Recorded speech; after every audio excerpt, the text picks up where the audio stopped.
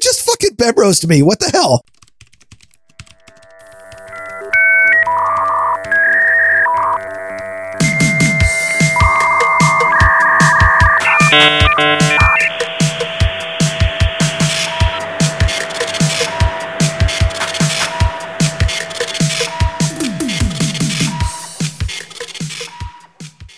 Hello and welcome to episode number 48 of Grumpy Old Ben's. I am Darren O'Neill, coming to you live from a bunker deep in the heart of Middle America, just outside of Chirac, where I may be the no agenda fluffer, but I hit record and play so you can hear this again later. And from America's left coast, where we need a new Hollywood because this one's woke, I'm Ryan Bemrose. It's so very, very, very woke. How's the weather there? I hear that you have some storms going on, just in case something happens here. We do. It is what is called a windstorm here, which if we were in the tropics, this is a Pacific typhoon that has come ashore outside the tropics, so we can't call it a typhoon or a hurricane or anything. And it probably doesn't have quite the power, but it's the trees are dancing right now. And if I lose power during this show, you'll understand why. Because we've already had a couple flickers this morning. Really, the only real problem, the trees, as long as they're dancing, it's fine. But, you know, if one of them gets tired and decides to have a nice little nap on some nice comfy power lines, then we could have issues. Well, you know, you have some nice large trees there. And you shared a photo with me at one point of a tree that was very nice and decided to take a nap on one of your cars, I believe. Yeah, that happened. That happened actually on Dame Bemrose's birthday. Happy birthday. You're getting a new car. Back. Yeah. Whether you want one or not. Yeah. We didn't get a new car. We pocketed the money. It was awesome. We didn't need two cars at the time. So the tree did you a favor? No, because it landed on the wrong car.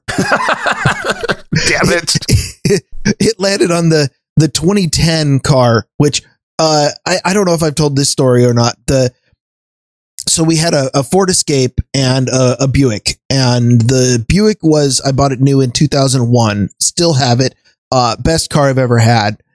But the Escape we bought new in 2010, and we bought it. Here's a quick tip for anybody needing to buy a car, is that the best time in the world to buy a car, we went on December 30th. Year end. Yeah. Because these people were so desperate, and of course, between Christmas and New Year's, the place was dead. So we were the only customers in the entire dealership. There were 4 salespeople working, and they were all hovering over the table. And they did the slimy salespeople tactics, like taking way too long and going and visiting the manager where they go back in the back and play a video game or something.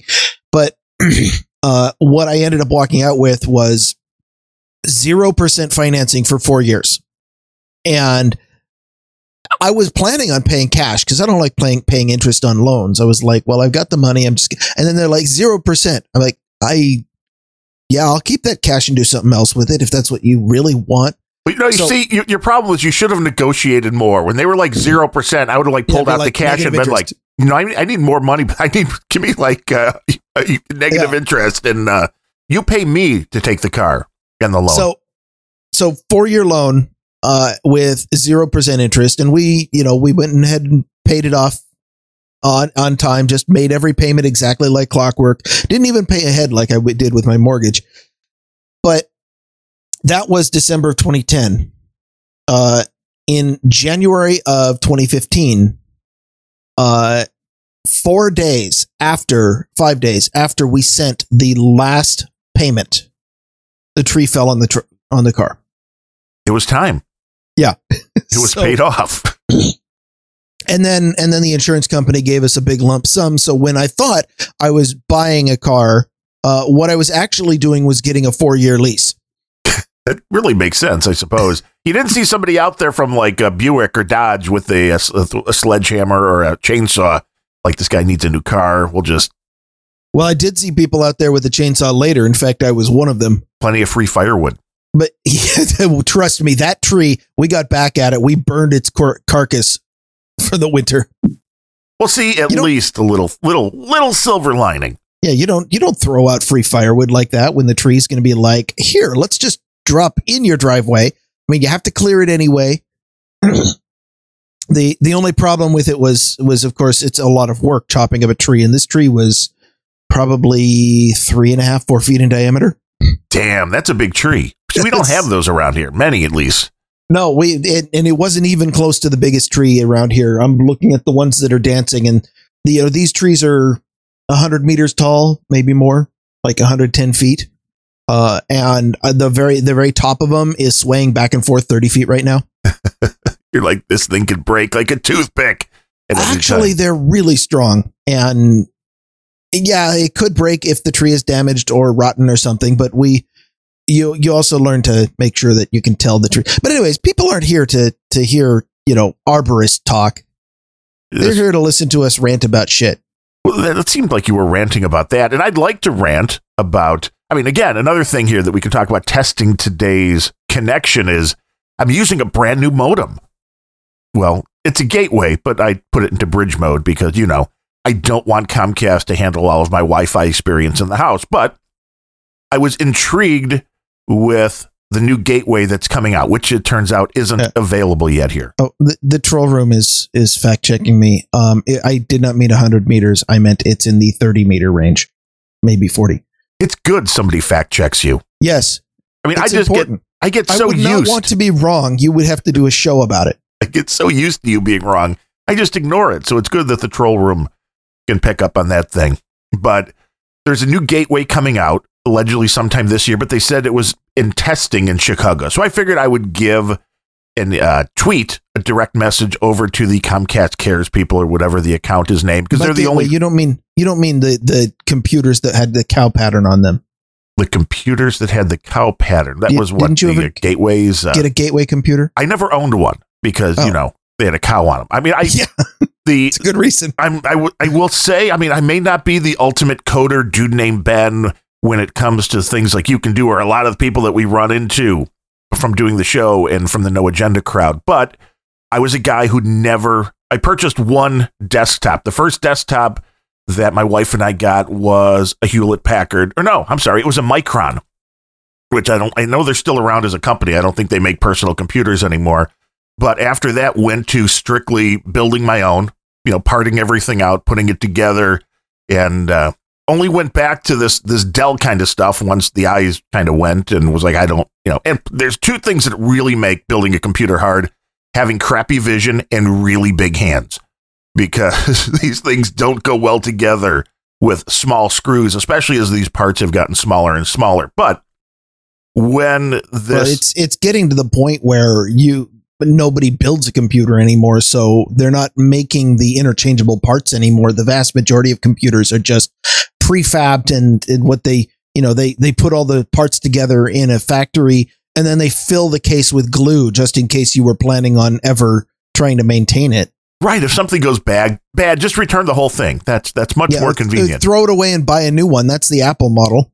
The gateway that's coming out, which they've been testing in the Chicago area, they call it the XB7, but I was intrigued with it because the modem that I own and this modem, this gateway that I got here, there's still only a 1 gig Ethernet port on the unit.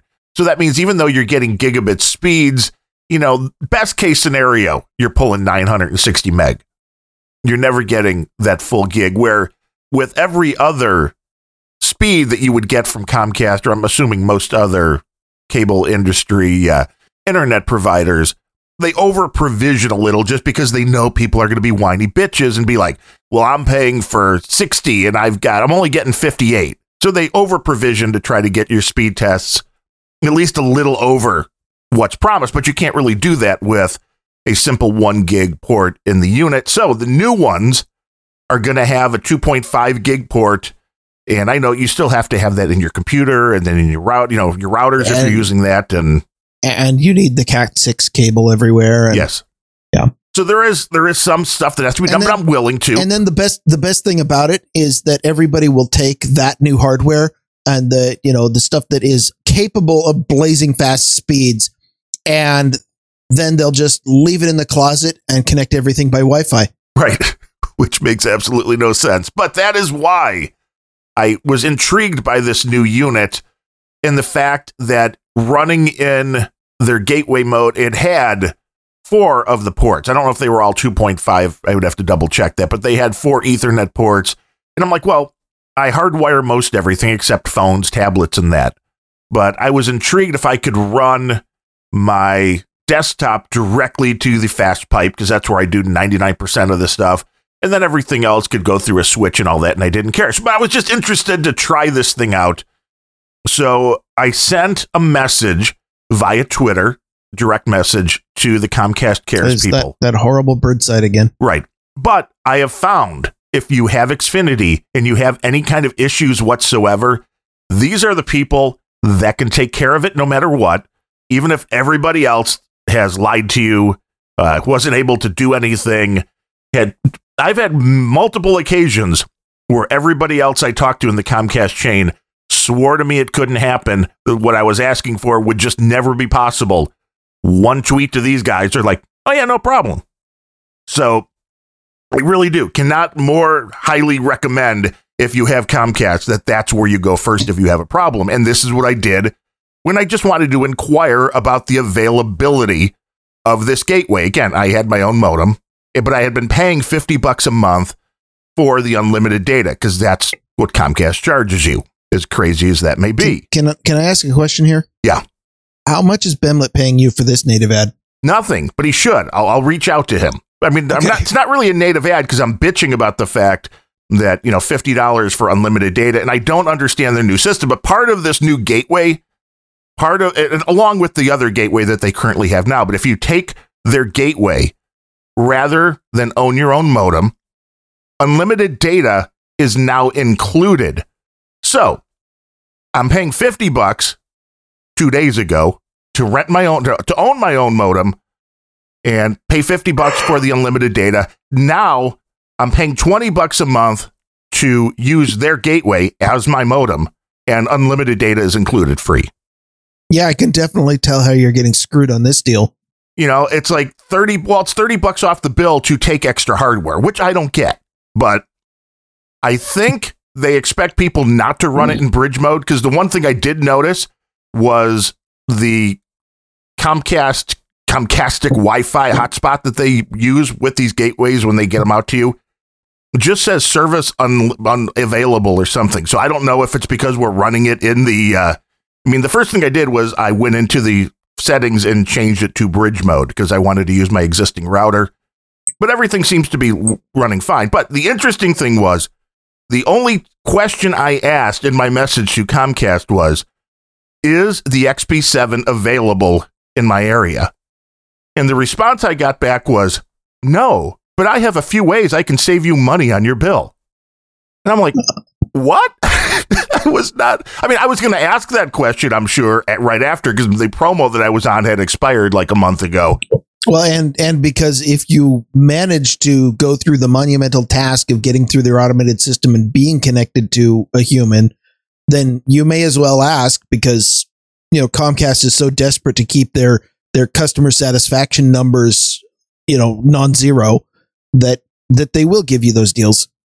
But I was just floored that I did not ask for a deal. All I asked for was the availability of the new gateway that's coming out. And they responded with, no, but I can save you money on your bill. I was like, really? He's like, well, I can give you this promo, or if you want to take another 12-month contract, it was $10 a month cheaper. And I'm like, well, I've had Xfinity for like 2 decades, whatever, I've had the cable internet, not planning on moving. They're the only game in town. So sure, I'll go on another 12-month contract. I don't care. But I was just kind of floored by the fact that they just immediately offered ways to save money. That doesn't seem normal for Comcast, but for these guys, again, the Comcast Cares people, they seem to know what's going on. And maybe they saw that we've asked in the past about promotions and figured they would just get a leg up on it. And I have to say, I don't mind going through the extra little step. And clearly it was worth it, because it cost them pennies to change your speed for a couple months, and they got this fantastic ad out of it. But they didn't change my speed. I'm still getting the same speed. Well, whatever they did. I'm sorry. Whatever you said that you got out of them, am I supposed to be listening to you? Is that how this? I this just show is don't understand why they would charge $50. Because can somebody explain to me what they're getting out of this? That if you rent your own modem, they charge you $50 for unlimited data.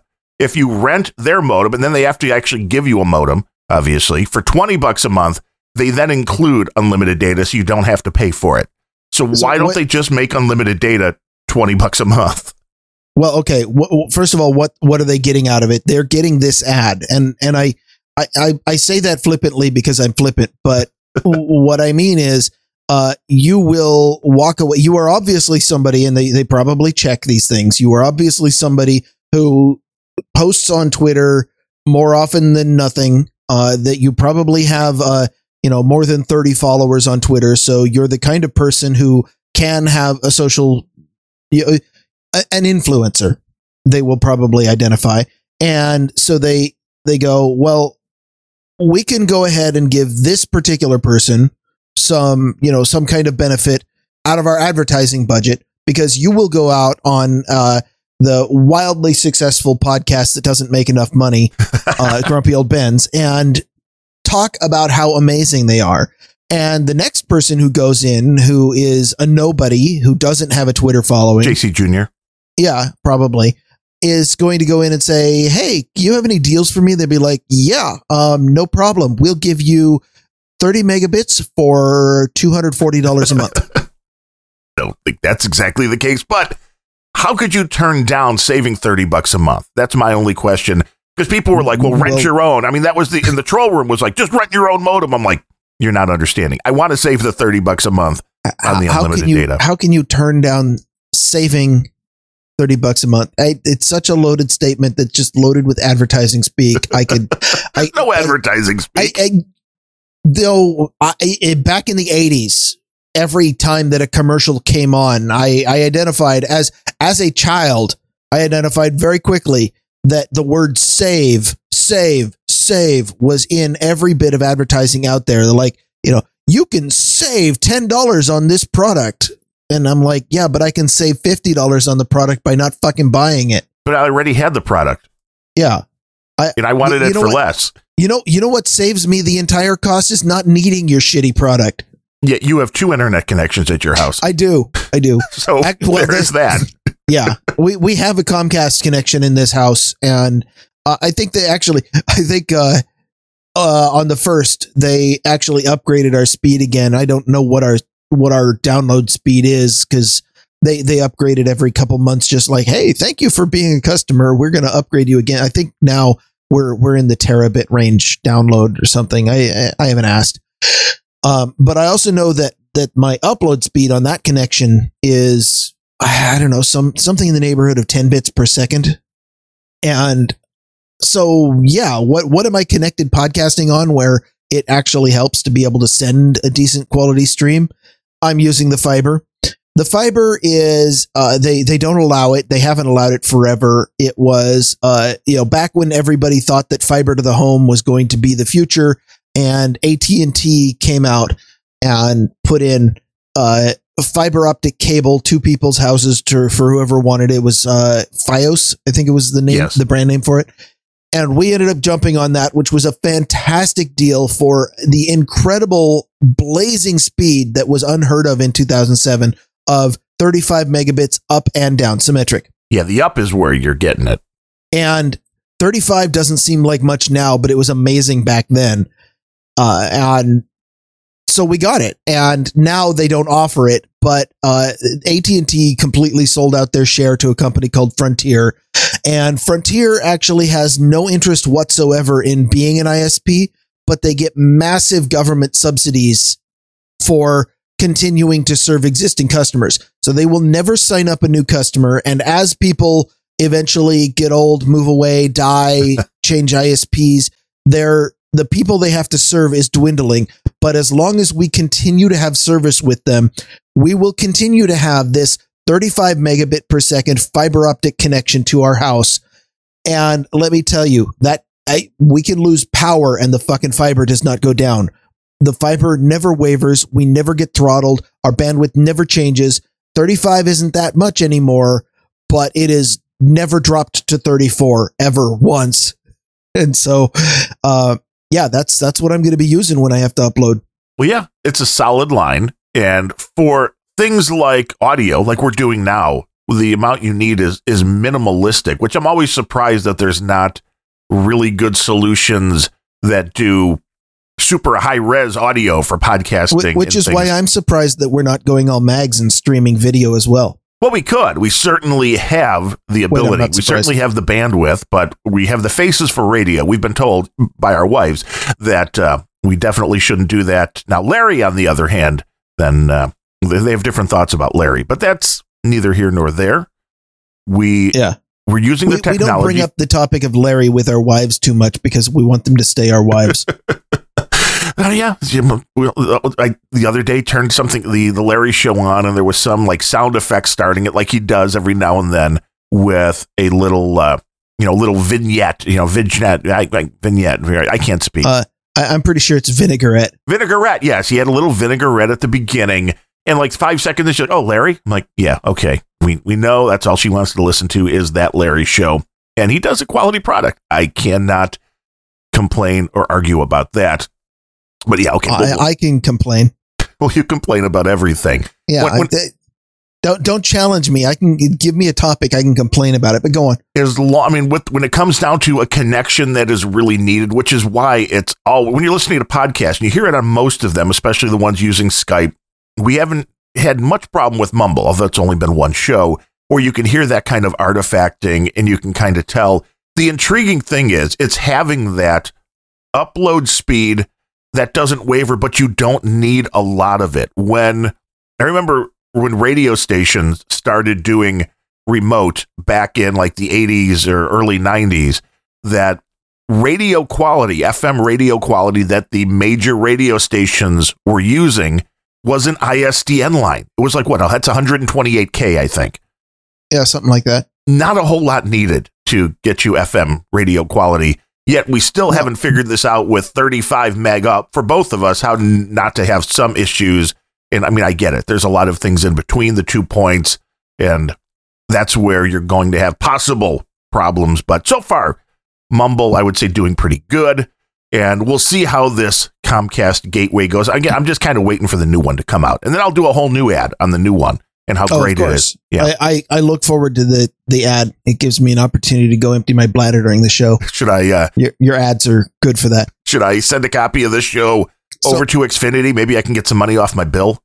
You should, if you think you can get some money off. I bet they, probably wouldn't even listen to it. I'll send it over to Bemlet. But back when I was working audio for Microsoft, you brought up the doesn't require a lot of bandwidth, and we had the fight. This was Windows XP, maybe Vista, and we had the fight with the kernel team because technically Windows is not a real-time operating system, and what that means is that you don't get to specify when you get CPU. You just request, "I'd like CPU," and then the kernel will get around to giving it whenever. And that's why when shit gets really, really busy in the system, you might get some weirdness with the timing of things, anything that requires timing, if your CPU is loaded.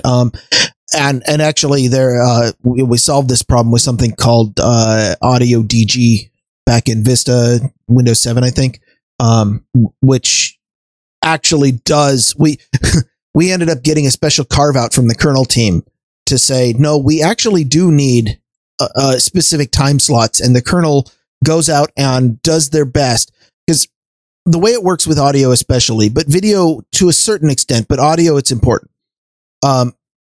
Video requires an immense amount of memory and bus bandwidth. You have to push a lot of data, but you only have to have that data ready 30 times per second, which for a computer is not that often. So the real problem is, to keep your video solid, you just have to have bandwidth. You have to be able to push enough data. And bandwidth is a problem that is easily solved by throwing more hardware at it. Audio, on the other hand, you only need a couple kilobytes of audio sent to the system, but you need that audio to be there exactly when it needs to, because if you are as much as 2 milliseconds off, your audio will glitch. And you've worked with plenty of software where it's like, what kind of audio latency do you want? And most people try to push it down to about 10 milliseconds. Trying to get audio packets delivered reliably every 10 milliseconds is an impressive software challenge. And in fact, that's the reason why we carved out some kernel time where we actually created a system that said, yeah, I know that the kernel is trying to schedule everything to be efficient, but if we're playing audio, let's go ahead and short circuit some of that and get guaranteed CPU time. So if you're playing audio on Windows, they actually set aside some CPU time just for that. Not very much, because it's not that important that you have a lot of CPU time. You don't have a lot of data to push, but damn it, it's important that data be there on time. Every time you say the kernel, I see Colonel Sanders in my mind. I don't know why. What's the matter, Colonel Sanders? Chicken? The Motu, I won't go into an ad for that, but the Motu, the latency is fantastic. But no doubt. I still run in Mix, which we use for broadcasting. It's a device, which means that devices go into the back door of the kernel. They get to come in. Yeah. That just sounded way dirtier than you meant it. You don't want to know what that unicorn is doing. Yeah, you don't want. Yeah, I can understand that. But for Mix, the program we use to go up to the stream, I think I've got that set at like 40 something for a buffer milliseconds, because you're right, which is why you have buffers and for live voice over IP things like that. Having a little buffer doesn't hurt anything. If you do try to go completely live, you're gonna get glitches. This way, the audio has a slight delay, but hopefully never drops out. That's the concept, right? And, yes, exactly. And the bandwidth that is needed is the bandwidth in the CPU is really important, but the bandwidth in the internet, it's an analogous situation. Yeah, the idea is if something really loads up your internet or something really loads up your CPU to the point where you run out of buffer, you get a glitch. And they don't sound good, and it's a bad experience. So it's you don't need a hell of a lot of bandwidth to push audio bits, but man, you need it to be there. You cannot have some internet storm suddenly saturate your pipe for 60, 80, 100, 200 milliseconds, and then you get a dead spot. Yes, and when it tries to do the error correction, it has that sound that everybody knows from Skype conversations or that either sound like you're garbled underwater or a very high-pitched little beeping kind of a noise, which is very annoying. So yeah, the garbled underwater is they are throwing away 80% of the packets so that they can get the just enough data through that you can kind of tell what's happening, but it's effectively you're streaming in like 24 kilobit, which is not good for voice audio. No, but people like Skype, they prioritize getting the message through and sacrificing audio quality if you have to sacrifice something due to bandwidth. That makes sense, and that was one of the reasons that we have moved over to Mumble for just a little bit more behind the scenes inside baseball. Hey, you want to be a podcaster? The main reason I think we moved over to Mumble is that we don't have to go through Skype servers, and we don't have to suffer the ravages of two round trips to a server somewhere, because I'm running the Mumble on my personal server, which has plenty of bandwidth, and we only have 2 people on it right now, which really helps. Yes, and having your fiber is definitely helpful, because as we ran a ping test earlier today, I think the highest ping was like 86 milliseconds, where they were averaging like 36, so it was a very stable connection. Yeah. The server, in fact, there are only 2 in this entire house. The vast majority of devices are on the Comcast because they have fantastic download speeds. There are exactly 2 devices that are on the fiber, and that is my server and the computer I'm sitting at right now. JC Jr. says there's less treble in my sound too, which maybe there was a setting. We never know. We've been tweaking things as we go along. The one show I think I used all of your bandwidth issues you had last night. When was that happening exactly? I woke up this morning and saw that was going on. Well, okay, if I pull this up, I have my time, so Pacific, 12:45 a.m. Darren O pings out, 12:55 Darren O reconnects, 12:59 you pinged out, 13:16 you reconnected. Oh, that was yesterday. 12:20 a.m. you pinged out, 22 you restarted, 23 you reconnected, 34, 36. Yeah. That was all, must be Comcast doing something overnight, because that's between 2 and 3 a.m. here. So if they're going to do stuff in the local area, that's usually when stuff goes on. My wife's brother-in-law. Could have been messing with things. But the service we had been using, Zencaster, we had some audio drift problems, and I got an email from them the other day because we still have an account. I have to actually go in and cancel that because it comes up again, I think, like on Valentine's Day. Given how happy you are, aren't you glad that we paid for a full year in advance? We didn't. That's what I said. I could never pull that because I was worried about this exactly happening. And it seems like more people started using it. I remember the discussion where you're like, well, we get $4 off if we pay for a full year. Right, $2 a month, right. So it was like $2 a month, $24. Yeah, screw that. So they're soaking us. The email that we got was we've been having issues, dude. You know, the server is overloaded or something. And of course they come back with, well, we've changed something so we can upscale more easily now, which I don't necessarily believe. And it's an interesting concept, what they're trying to do. But the bottom line is we need something that does, if you're going to do the local recording on each side, we still need a solid voice over IP, because that's how we do the show live. So, I mean, I understand for a lot of people it's different, but is it really important though? I understand with a lot of shows like No Agenda where the hosts actually talk to each other and bounce ideas off each other and communicate. But I mean, is that really the Grumpy Old Ben's way? Because it is. We've had a lot of shows where you could do your solo podcast and I could do my solo podcast, and then you just interleave them. But I don't mean how it sounds to us. I mean the audio quality going to the stream when we're live. Well, okay. Yeah. Well, if we had a way to go ahead and have the stream mix, then we could both just connect independently, and then, I could do some incoherent ranting and you could play bootleg music. And honestly, would people notice? No, probably not. But on No Agenda, we've heard that I am the warm-up guy. the fluffer. The fluffer, right. That's the proper word. Well, Adam used the term warm-up guy, and then that immediately got translated by everybody in the troll room too. You're the fluffer. I've been called worse. That's what somebody on Twitter, give me a direct message like, hey, they just called you. I'm like, fluffer. I'm like, I've been called worse.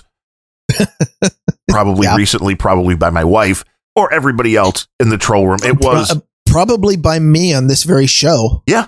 That's very possible. I'll take that. I mean, I'm having fun doing those pre-shows for the No Agenda show and playing music. It's something a little different. We like to go out and have fun. I mean, I can't talk to you all the time because, one, there's only so many topics. Nobody can. Trust me. Okay, I'm curious what part of immigration you wanted to talk about, because the other night I got a message from Sir Bemrosed. Hey, do you think we should do immigration as a topic? And then at least you followed it up. Maybe you had been imbibing, because you did follow it up, unless we already have. And I just sent you the link back to episode 20 titled Immigration. I was actually pretty wasted at the time. I know it might surprise you that I've had something to drink once in a while. So you're like, basically, let me see if this went down. You're sitting there, you're having a few drinks, it's late at night. You're like, hey, a few. We should do immigration. Did we do that yet?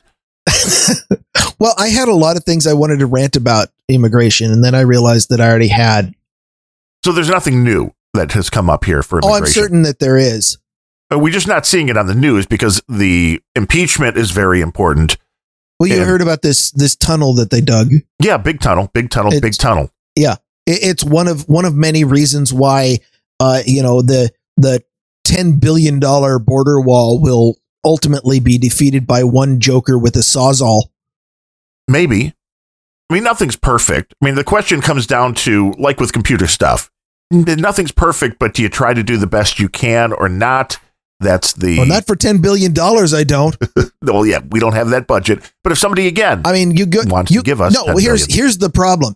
You've got the Republicans spending $10 billion trying to build a fucking wall. And then you got the Democrats spending $10 billion giving all these people free fucking health care. And how about you just let me keep my fucking $20 billion and then I can retire on that. Although I don't think I would get all of it. Probably not. But yeah, the system doesn't work. And watching Star Trek Next Generation, which I've mentioned before that we've been going through watching that, I'm intrigued by just how many of these social issues are hit, but in a way that doesn't totally knock you over the head. But the other day, and it was a horrible episode when it came down to it. But the writing is not fantastic and the acting is terrible, but man, cultural icons. Yeah. Well, that is kind of it with the Next Generation. And this was the episode with the girl. I know I had seen her somewhere before. It was the girl that was in the A-Team for a year. But in this episode, she was all, very short hair with little prosthetics and stuff. But it was the society that had moved beyond gender. And I'm like, holy fuck, is that not today? Well, that's what amazes me about it, because don't get me wrong, I love those Star Trek episodes, but so many of them tackle societal issues that didn't seem like, probably were outrageous and weird and not very interesting, and then only a few years later are suddenly prophetic. For example, after our sci-fi episode, many months ago, I started rewatching Deep Space Nine just because it's a great show. And because you were feeling like, I should go back and do this again. No, it has nothing to do with you. But I recently watched, there was a 2-part episode in season 4 called Homefront and then Paradise Lost, where, and by the way, just be realizing that this aired in the 90s, like 1992. And the plot to this, in case anybody wants, if you want to avoid a spoiler for a show that aired in 1992, then shut off your podcast right now, but donate. And the plot to this was that the Dominion, the evil shape-shifting bad guys who can look like anybody, had perpetrated a terrorist act on Earth. And, in the entire Star Trek universe, Earth is the one place that it's the socialist utopia that all of the lefties desperately want, where everybody is equal and nobody ever works because everything is handed to you and everybody just gets to do whatever it is they want.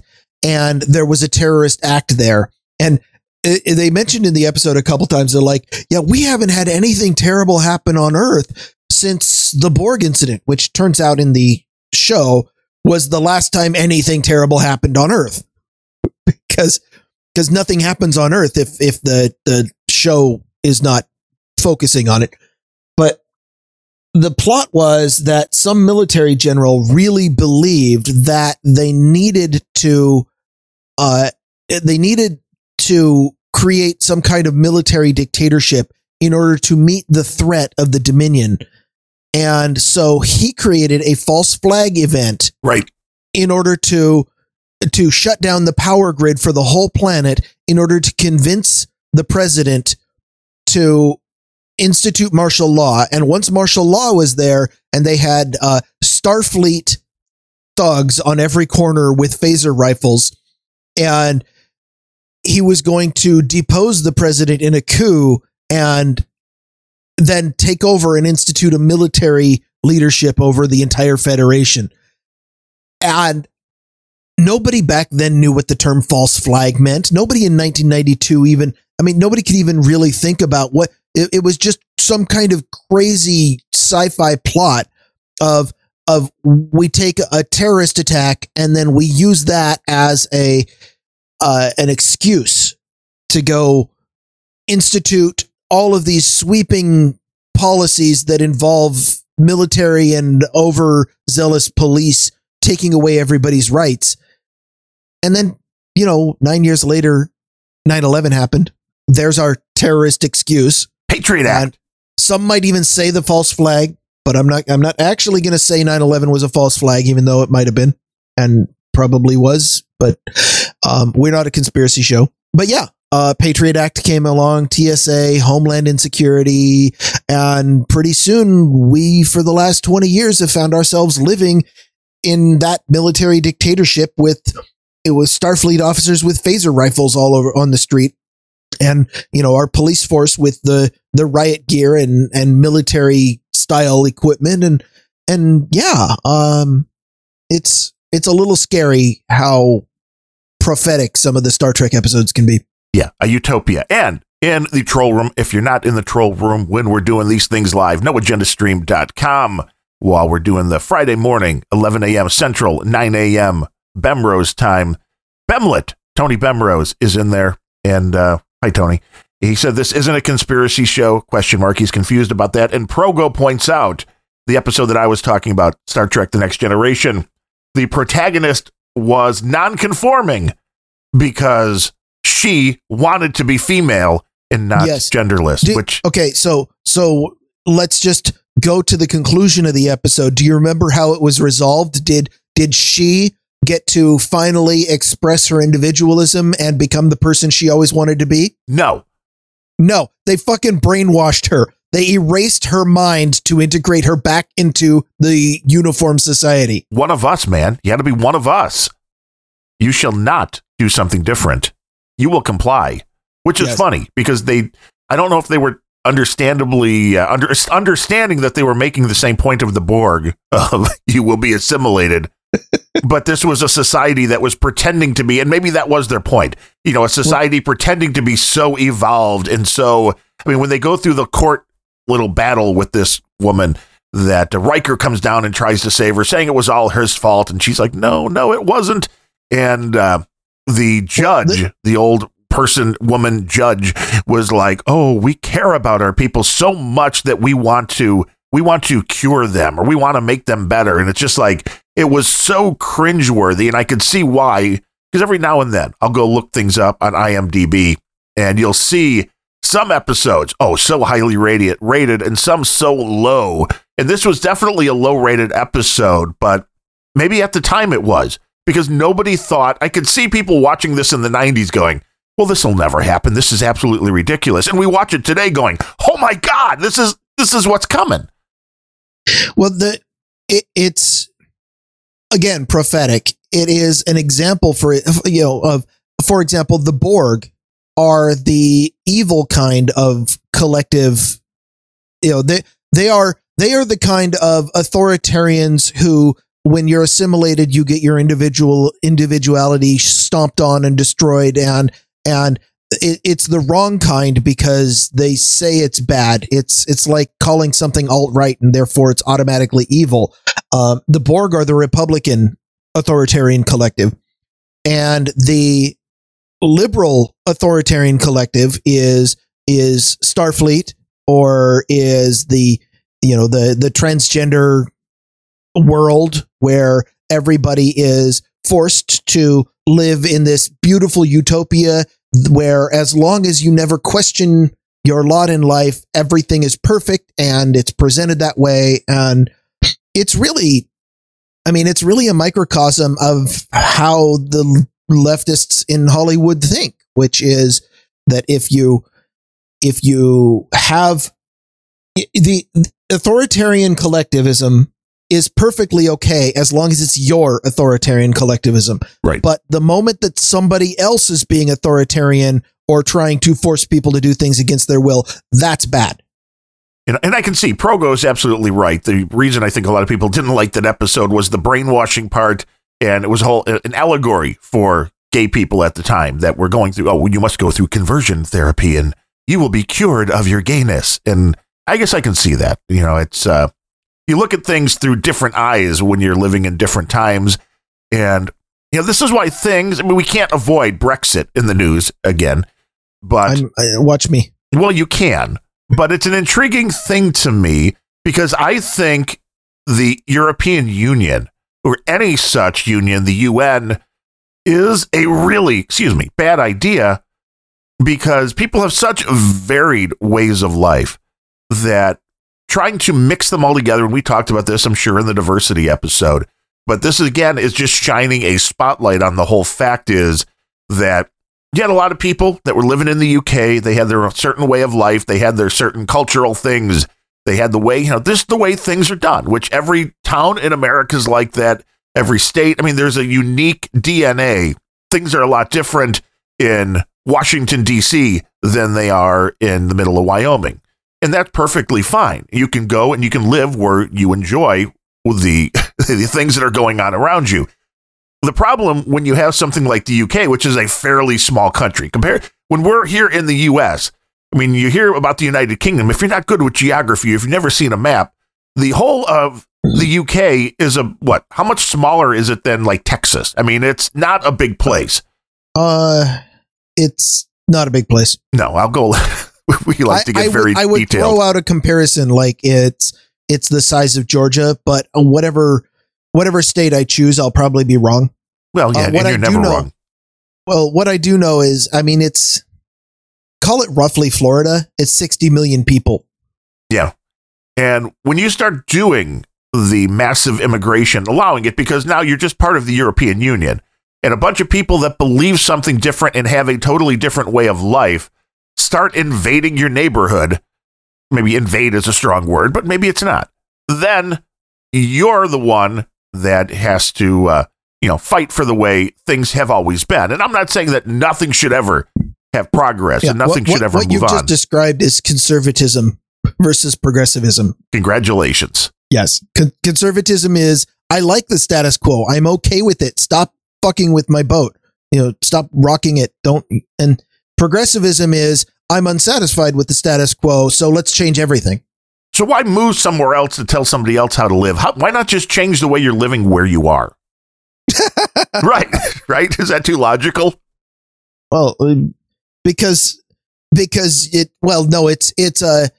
a matter of the problem in front of you versus a problem somewhere else. It seems reasonable to move somewhere else and change things there when at home, you know what the problems are. At home, you're like, well, I can't because these people are too entrenched and there's too many people here who don't think like I do. So if I move somewhere else, I don't know that those problems exist, so they probably don't. Well, yeah. And when did it change? Because you wanted to talk about immigration. When did it change? Not really. Where the people that are coming into an area, and I don't even think it matters whether you're talking to the United States or whether you're talking into the UK, which is causing a big reason behind Brexit, I believe, but let's just use the example for the United States. It used to be when people were coming into the United States, they wanted to, let's use that Borgism, assimilate into the culture. They wanted to be a part of the culture here. Is this a relatively new thing where people all want to come in and then change things the way where they're, it's like, why do you want to come here if you want to change it? I mean, except for the fact that if you have these viewpoints back in your home country, they kill you. I mean, it's a chance to create a new life. It's people are you hear stories about you know how bad it is where you are, and you hear stories that things are better somewhere else. And whether these stories are legitimate or, usually they're fancified in one way or another. And you go, oh, good, I can start over somewhere else. But everybody underestimates exactly how much of what's familiar that they want to bring with them. I think we've had the discussion before where I favor a lot more immigration capability than pretty much any Republican.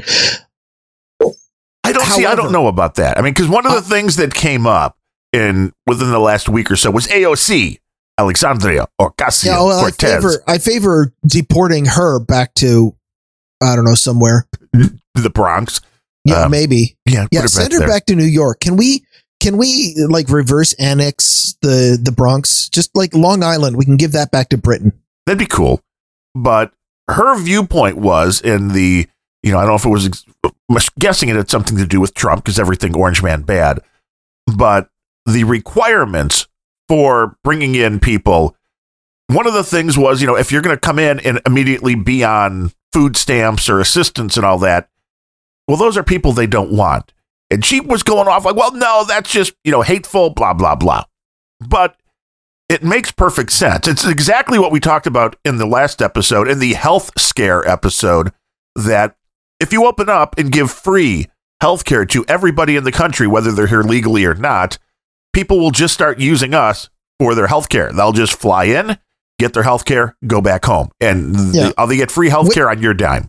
Which is why the second half of my point about offering open immigration is that we need to stop offering free government services to everybody and make people work for themselves. Right, which is Trump's thing. And this is what AOC had a problem with. So this is a very clear way that you can point to the difference between these two ideologies is I don't believe Trump or most Republicans are against immigration. I do believe that they think that the people coming in should have something to contribute. I mean, it's like this podcast. I mean, if we just invited Sir Matthew onto the podcast and all he did was sit there the whole time and go, and never said anything else, well, you're not bringing something to the party. And he's going to be doing a podcast on his own. No, and we don't want him doing my shtick. Well, right. We don't want that. He's going to be doing a podcast. I keep saying this, so he has to do it on the history of mapping. And I want to hear that because he's got that French Canadian voice. I dig it. I'd like him to do a podcast on something interesting. Wow, that was kind of mean. But he would be contributing. And I think, for immigration to work, that's part of the deal is that if you're coming here, you're going to be a part of our club, our group, have something to contribute. Don't just be a drain on everybody else. Everybody had a friend like that at some point, right? Yeah. Where every time you went out, they didn't have money and they're like, oh, dude, can I borrow $10? Nobody wants that guy around. Well, nobody wants the low quality people, but how do you get the high quality people in your country to move out and the low quality immigrants to all move in? Well, that's easy. You give them completely, you open up your borders and then you tell them, yes, and by coming in, we will give you a free life on the government taxpayer dime. And then all the people who are like, yeah, but it's a shitty life are going to leave. And all the people who are like, hey, I don't actually want to work, so sign me up, are going to join. And next thing you know, you end up with California. I mean, an entire area full of low quality retards. Although in that case, I'm not talking about the immigrants. I'm talking about the Democrat voters. But what do I know? Yeah, and the politicians. Oh, yeah. Oh, God. I was watching on Netflix movie, The Naked Gun. Oh, classic movie. Excellent movie. And there was one part in the plot where it felt like a throwaway where it's a slapstick movie and he ends up trying to drive a tank to arrest a little low life thug and ends up totally screwing it up, doesn't know how to pilot the tank. He goes right through the house that the thug was in and out the back wall. And next thing you see, he's going through the wall to a zoo.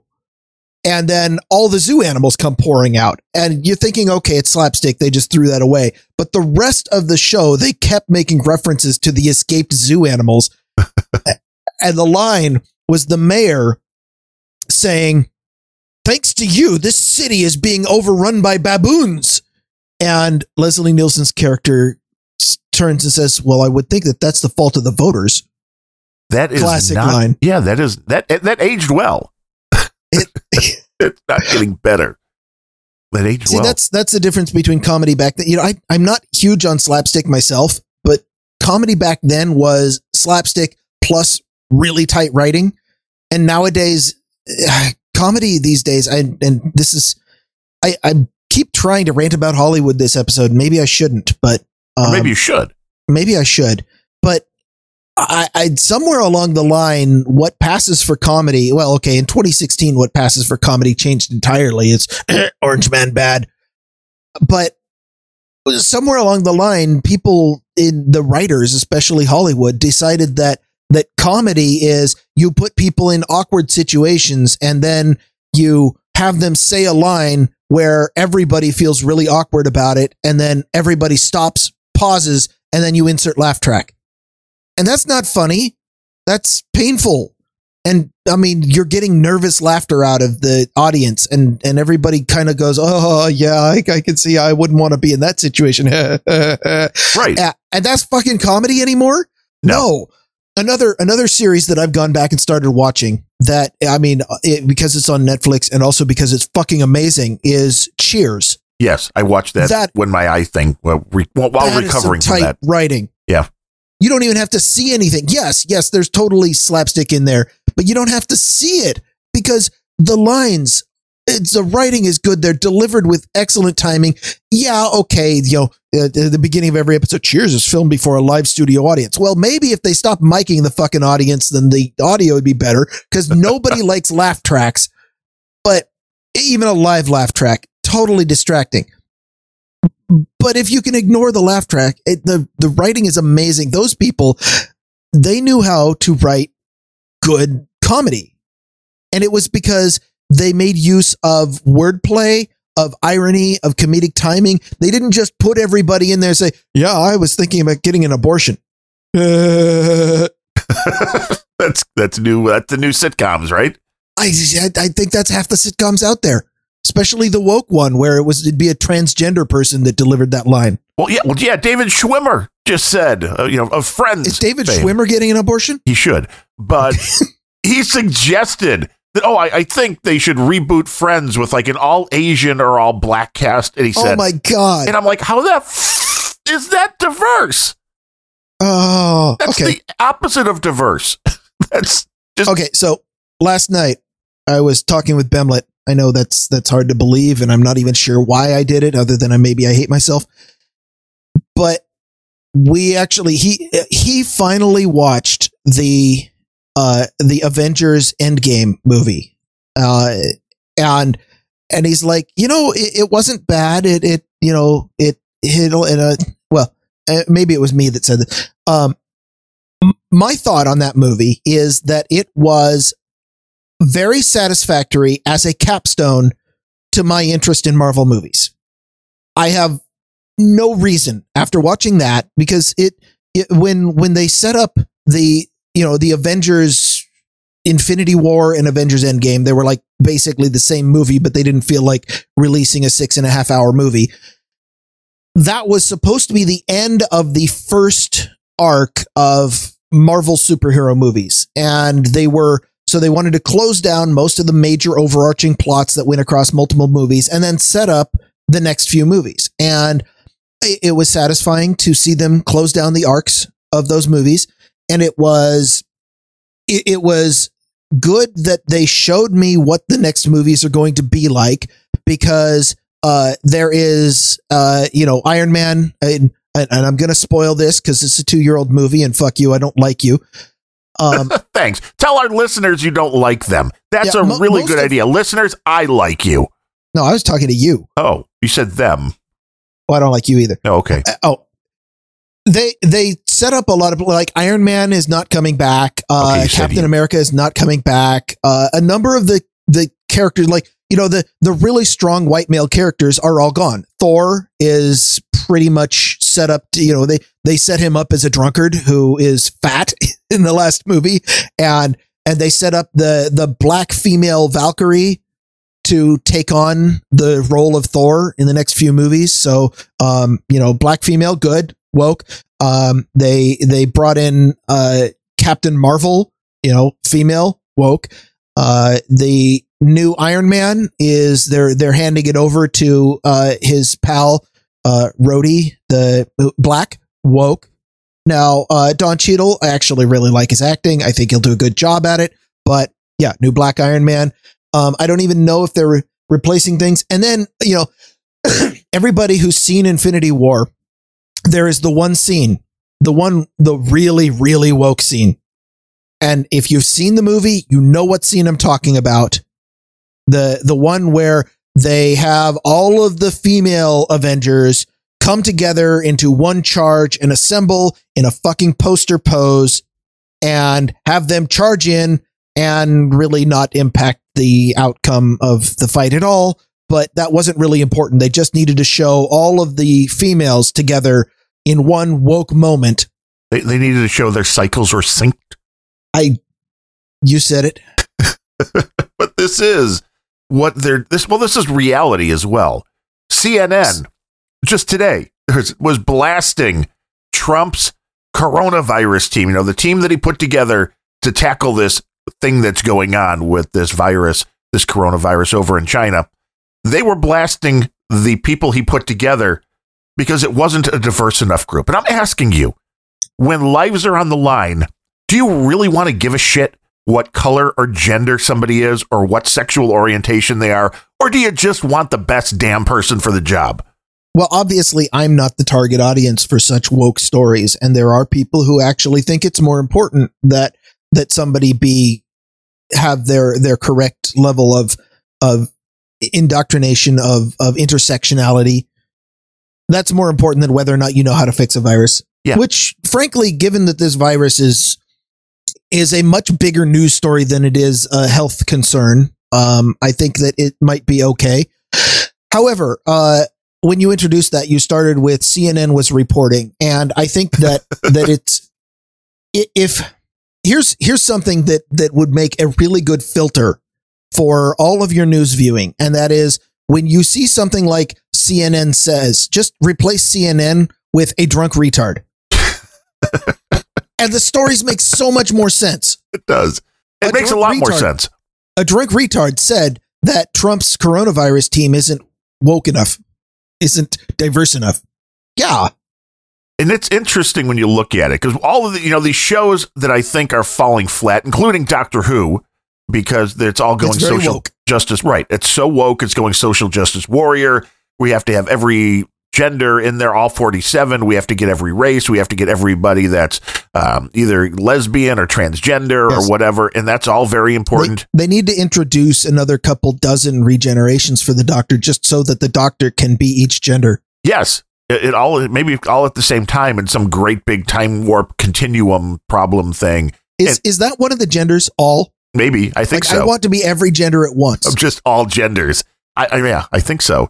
There's people like that, I think, that just don't care. And I'm for everything, man. I don't care. You like furries? I'm in. My gender is Sir Bemrose. Congratulations. Yes, I've made up my own. Congratulations. Now there's 68. Nice. Thanks for adding to that list. Thanks for adding to the problem. But over at the Mo Facts with Adam Curry podcast, Mo was talking about, the concept that it's okay for people to just hang around with the people that are like them. And it doesn't make you racist. It goes down to... Yeah? Racist. Okay. Deplatform, because you're saying dangerous things, which are, people that have a shared history, people that have shared interests. And I don't care what the reason is. I mean, it could be what your gender is. It could be what your sexual orientation is. It could be what your race is. But this is how people work. I mean, when I was really big into baseball, it's like I would rather hang out with White Sox fans than Cub fans, because if you're going to talk about the thing you're interested in, you want to share an interest. And there's nothing wrong with that. But this forced diversity where you're trying to have, if they were going to reboot Friends, I would guarantee you they would have to have, each one of them would be a different gender, a different race, and this would all just be forced together like, haha, isn't it great? We can all live together in peace and harmony. But it's bullshit, because that's not the real world. And I don't think it ever will be the real world, because people like to be around people that are like them. It's always going to be somewhat segmented. I'm going to agree with that point conditionally. And that is, yes, it is perfectly acceptable and reasonable to decide to hang out with people that look like you or share the same genitals or whatever. But we all share the same genitals? What's going on, man? It's free love returning. That's a completely different thing than having the same genitals. Sharing the same genitals, different for Sir Bemrose, I guess. Don't knock it till you've tried it. Okay. But the caveat I will put in is that it becomes a bad thing when you decide to exclude somebody who would otherwise be in your group because of interests, or they're an interesting person to be around, based solely on the idea that they don't have some superficial characteristic. The one thing that is, obviously forcing diversity based on superficial characteristics is bad, but even better than looking around and saying, it's okay that everybody I know is white, would be looking around and saying, I don't care whether everybody I'm around is white, black, male, female, dolphin, curious, whatever genders there are.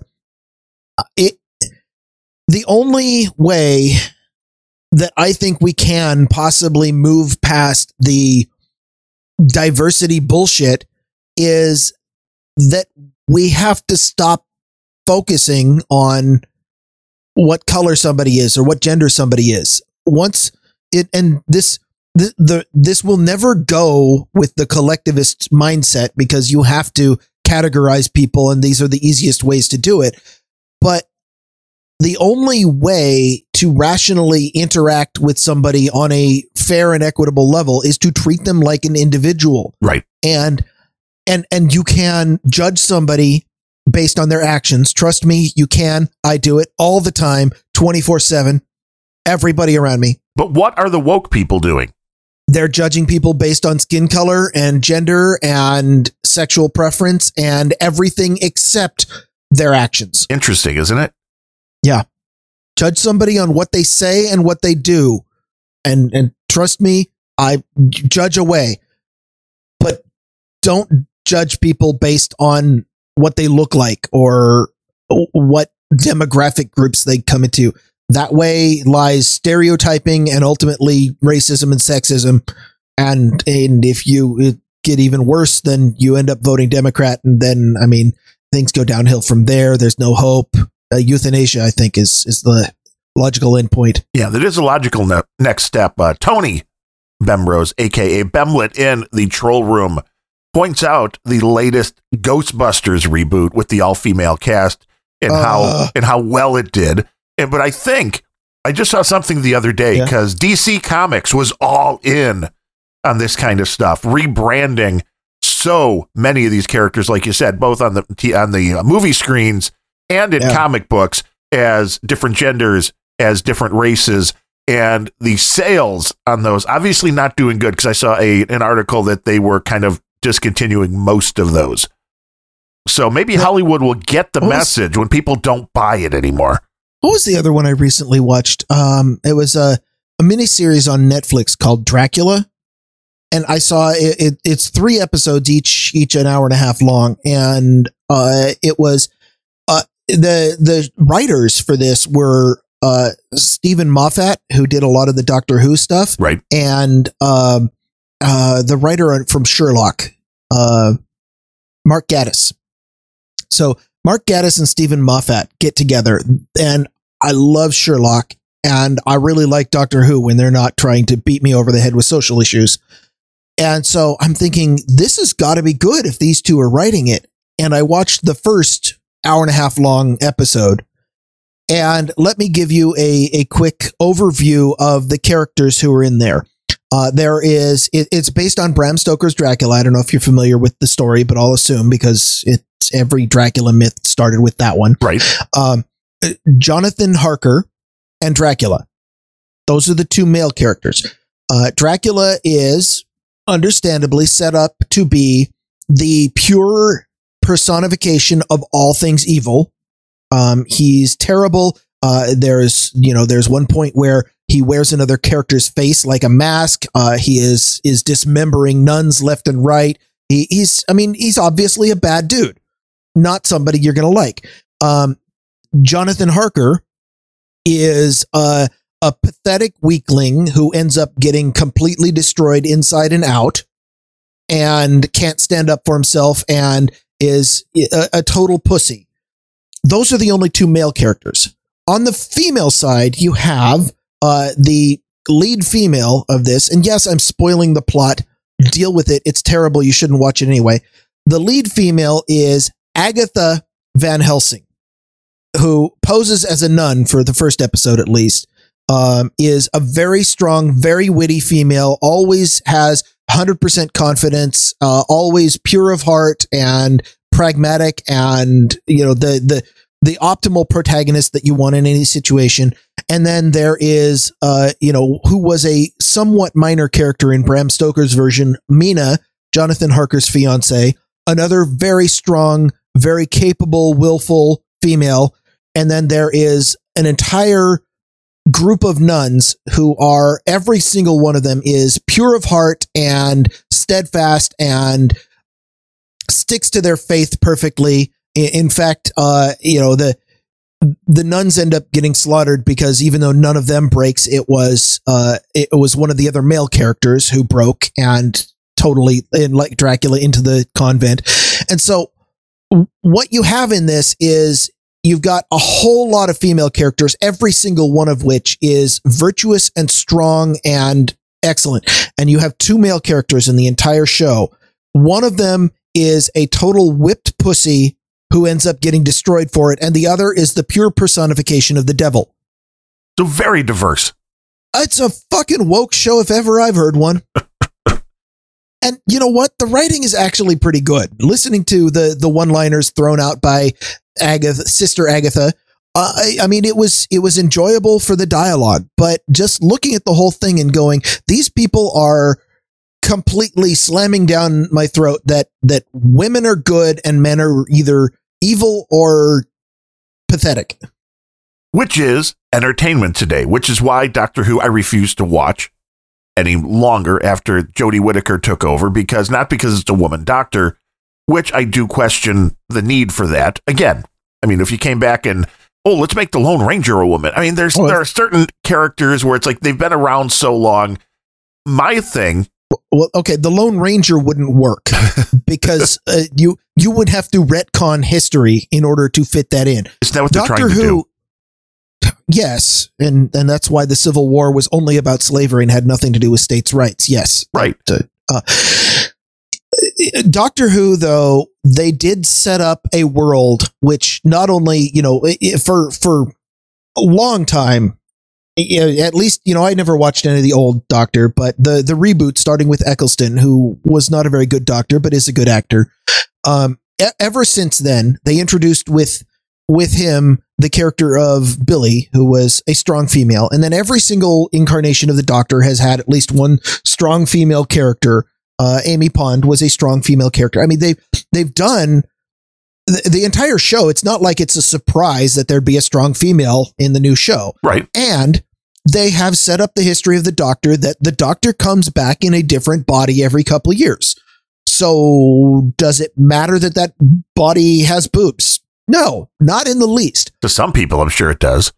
Well, she's easier to look at. Also would need a whole new wardrobe. I mean, she is way easier on the eyes than Capaldi, I'll tell you that much. Yeah, I can't argue that fact, but I still question. I don't care that the Doctor is female. What I do care is all the other social issues that they are beating you over the head with. Yes. This is supposedly a kid's show, which is also a concerning thing. Doctor Who has never been a kid's show. No, it kind of has. I mean, it's not been, Barney, but it is a very family-orientated show. It's not like you start watching this in high school or later over in the UK. I think it really is aimed at kids, and anybody in the UK can correct us. I think that everybody that I know who saw Doctor Who as a kid is hopelessly in love with the mythos of it, and I think they've been brainwashed. I think that this is bad for your kids. I would probably agree, because start watching it as an adult, and you can analyze it as pretty well written sci-fi with a very interesting but completely inconsistent plot line running through the whole series. Which will happen when you're doing 50 seasons, it's 50 years. They weren't around every one of those years, but there's a lot of episodes where things, which is Star Wars, I think, is getting into the same conundrum, which is the more you add, and you try to stay within the same. No, I thought all three Star Wars movies were very consistent. I agree. But I have the concept in mind of, I don't get why you wouldn't just sidetrack, you wouldn't just roll another character rather than changing something. Doctor Who is the one example that I get, because you're right. It's always regenerated. But when things like Superman or whatever, when Superman being black or one of the other characters becoming female, I just think that is so pandering. It is. You know what? I could even handle a black Superman, because frankly, he's Kryptonian, which means that he's not even human. He's not even from Earth. So who cares what the skin color is? It could be bright purple, and that's fine. He's an alien. We get it. It's the Lone Ranger cannot be a woman, because women did not get in gunfights in the real Wild West. You have to change it from a Western into a fantasy. You have to change the genre. Well, all the stuff they're doing is really a fantasy at this point. If you're doing a Civil War era or an American Revolutionary era story about, and you make the lead character black, then if that character is not either a slave or a beat down, then you're not adhering to history. It's no longer a period piece. It's a fantasy. Well, and it's just a lack of imagination. I mean, because really, if you're sitting here, say you're with DC Comics or somebody like that, and they're like, you know what? We need more black characters. And they go, how about Black Spider-Man? I mean, can you not come up with something new and original? And for a female character, it's the same way. Hey, how about a female Spider-Woman? I mean, I saw a study once that it analyzed everything to come out of Hollywood, like all the. I don't remember if it was movies or included TV shows, but everything to come out of Hollywood in the 80s, 90s, and the first decade of, what is that, the 20-aughts? It analyzed the characters in all of those for their racial distribution. And it wasn't until recently that you started seeing Indians or Asians feature prominently in this. Back in the day, the only Asian in the entire movie would be, Mr. Miyagi or it just for the purpose of filling a cultural stereotype. But the one thing that has been consistent, at least in those 3 decades, is that the total number of characters have been about 20 to 25% black across all the movies in all of it. And the population of the US is more like 11% black. So Hollywood has always, at least as long as I've been alive, always overrepresented minorities, which in the 80s and 90s, minorities meant black. Nowadays, it means everything that is a minority. But popular media does not represent what the culture is actually like. They represent what the lefties in Hollywood think the culture should be, which is, I mean, at this point, current things, white people are a minority. Oh, yeah. Despite still being 70% of the country, nowadays there are more intersectionals than there are white people. Your point was also pointed out, even more drilled down by Mo Fax on Mo Fax with Adam Curry. Oh, God damn it. I can't be, I retract it then. I can't be agreeing with Mo. He talked about the number of gay black men on television. And he's just like, nuh-uh. I mean, he said the same thing. He's like, about 11% of the population, and of that, like 1%'s gay. He's like, so how come there is a gay black man on like every show now? It's like, it's that. And I tell you what, that gay black actor, he is not hurting for work. Well, Jesse, he might be. I mean, Jesse's got his own problems. The penultimate of the gay black man actor, right? And yeah. I mean, Fletcher does point out Calamity Jane did exist in the Old West. So there were some women maybe getting into gunfights. And I have to watch the Deadwood movie. Deadwood was a pretty decent series on HBO, or was it Showtime? One of those years back. Showtime, I think, that they came out with the movie years later to kind of wrap everything up, which I have not seen as of yet. But it really was a nice, gritty representation of the Old West. I mean, whether it was accurate or not, I don't know. I remember reading they dropped like an F-bomb every 11 seconds or something in the show. So was this Tarantino? No, I don't think it was, but it was in that ilk, I think. Okay. If you've never seen the series Deadwood, definitely check it out. And Calamity Jane is in there, and she's just I have to admit, I kind of avoid a lot of new stuff because when I think about reaching out of my comfort zone and looking at something that was made more recently than 1997, I end up seeing something like Dracula. So I'm a little bit shell shocked by that. Yeah, Deadwood was in the 90s sometimes, so check that out. But it was on. Do that. If you need it, I mean, I might have a copy on a hard drive, and we can. So, just like last week, I went through before the show, and I pulled out all of the top headlines so that we could do the headline segment. Oh, okay. Here we're going to do the headline segment. Yeah. Do you have the intro bumper for that yet? Yeah, I do. Every day I see him, everywhere I go. A boy lives in a bubble, his mother is a crow. Big folks living at the Holiday Inn. He's got Hitler's brain. Here we go again. I keep reading those talking headlines. Okay. What the Well, even or don't, I could but I won't. They're just talking. Okay, well, if you're going to go to music, I can just leave and let you finish the show. See, talking headlines. There we go. We got the talking headlines. Okay. Are we going to get deplatformed off of YouTube now for copyright strike? One, we're not on YouTube. Okay, and, good. And two, Johnny B, Jonathan Brandmeier, I don't think he's going to get you for a 20-second clip. Well, it's not the individual that I ever worry about. It's the corporation. Yeah, I don't think this was ever released on a major record label. Yeah. Because if that sounded like music, YouTube is probably going to assume it's copyrighted and they give us a strike. Do people post us on YouTube? I hope not. But I wouldn't put it past us for Google to be giving us copyright strikes despite being completely off their platform. Yeah, I can see that. Or maybe we could just pay Dame Jennifer to do our whole show like she does the little 5-minute. That would be kind of awesome. We'd have to have the cat on your lap. But yes, you get the talking headlines. Okay. You have headlines you want to bring up. I didn't have a lot of time because, frankly, I'm way lazier than that. So I only looked at the top 10 headlines that were available on Bing News. So here is the list of headlines. Coronavirus, impeachment, coronavirus, impeachment, coronavirus, impeachment. Somebody died in a fatal crash on southbound Lakeshore Drive in Chicago. Nice. And impeachment. So Kobe's already off the list. Everybody forgotten totally about that whole thing. That was the number 9 story on the top 10 was the fatal crash in Chicago. And every other one was either coronavirus or impeachment. And after reading that, I went, you know what? Maybe this headline segment is overdone. We would need better. I think we would need better filtering or maybe something better than Bing. Maybe I need better than Bing News. Yeah, well, did you see Murdoch of Fox News fame just came out with a brand new, very drudge-looking site. This is his new thing he launched.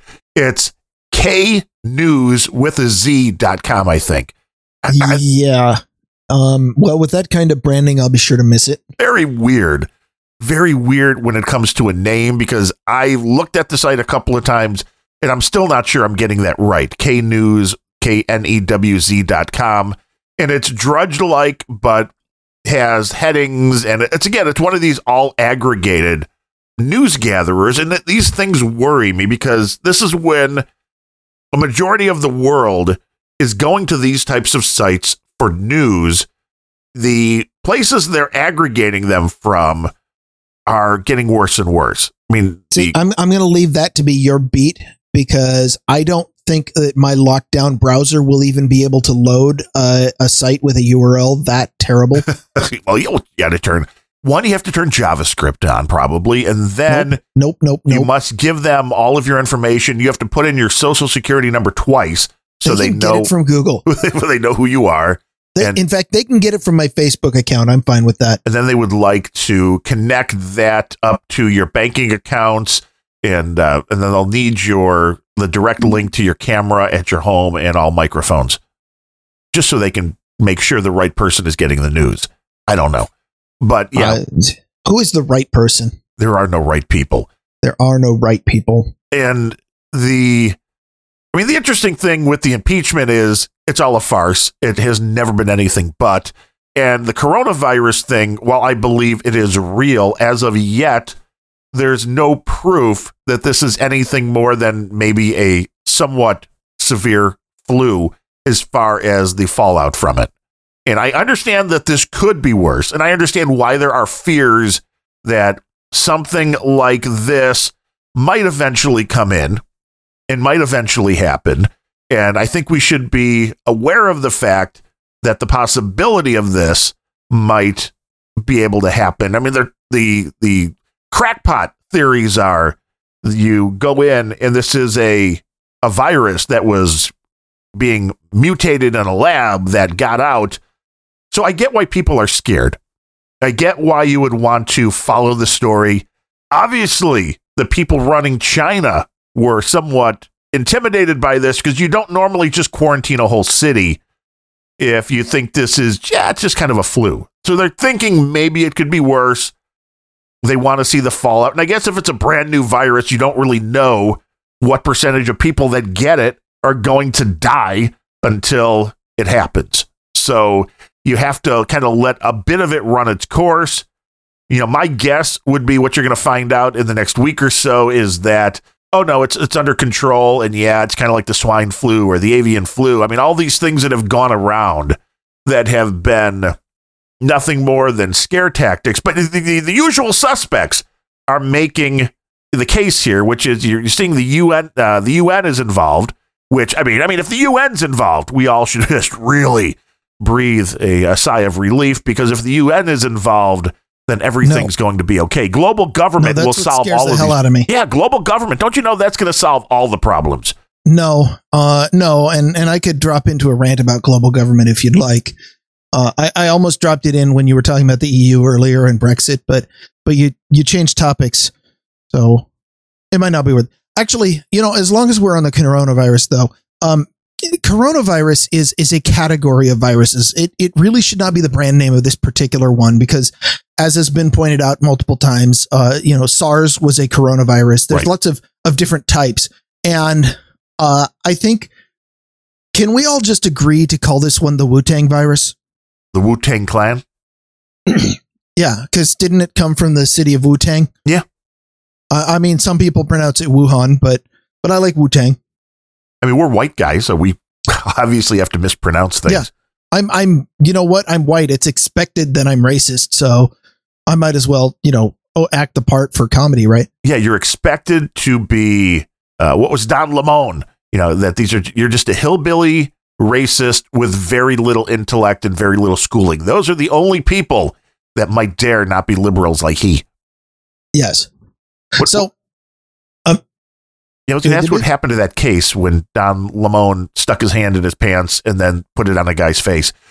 His hand, not what was in his pants. I really don't want to know. Come on, that's an interesting case. In fact, I don't even want to see that man fully clothed and talking on a screen. So I really don't want to think about what's going on with his hands or his pants.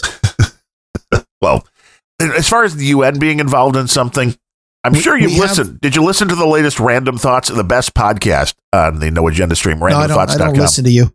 You do all the time. The Bezos thing, I wanted your input on that. While I was doing the show, I'm like, maybe this should have been a Grumpy Old Ben's podcast, but I was halfway through it, so I'm like, I'm going to make it a Random Thoughts.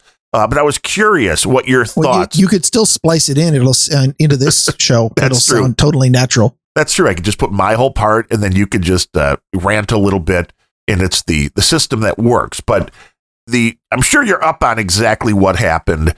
But go ahead and repeat it anyway for our listeners. Well, for the listeners, allegedly, the Prince of Saudi Arabia, some Mohammed something or other. His Prince, right? The Crown Prince of Saudi Arabia met Bezos. Bin Salman. Yes, met Bezos at some point. They exchanged phone numbers. One, that's an interesting part right on its own. Two, did they meet on Tinder? Maybe, or Grindr. They then started having communications via WhatsApp, which to me, maybe I'm just the old guy who doesn't use WhatsApp at all. Is this a normal thing for the leaders of countries for and people who billionaires. desperately want to send all of their private communications to China. Yeah. Yeah, I don't get it. Why WhatsApp? Why not just a normal text message? Why not an email? I mean, I understand some of those may be, they think they're less secure. I don't necessarily believe they are. You're just not down with the apps. I guess, because that was in today's culture. If there's a normal default way of doing things, and then there's an app, the app is automatically superior because it's an app. And which also I mentioned. possibly because it sends all of your data to a giant corporation somewhere. Maybe not. Yeah, in the middle. And I mentioned in the episode that you were right about something, so I maybe just don't listen to that one. Oh, I should listen to this episode.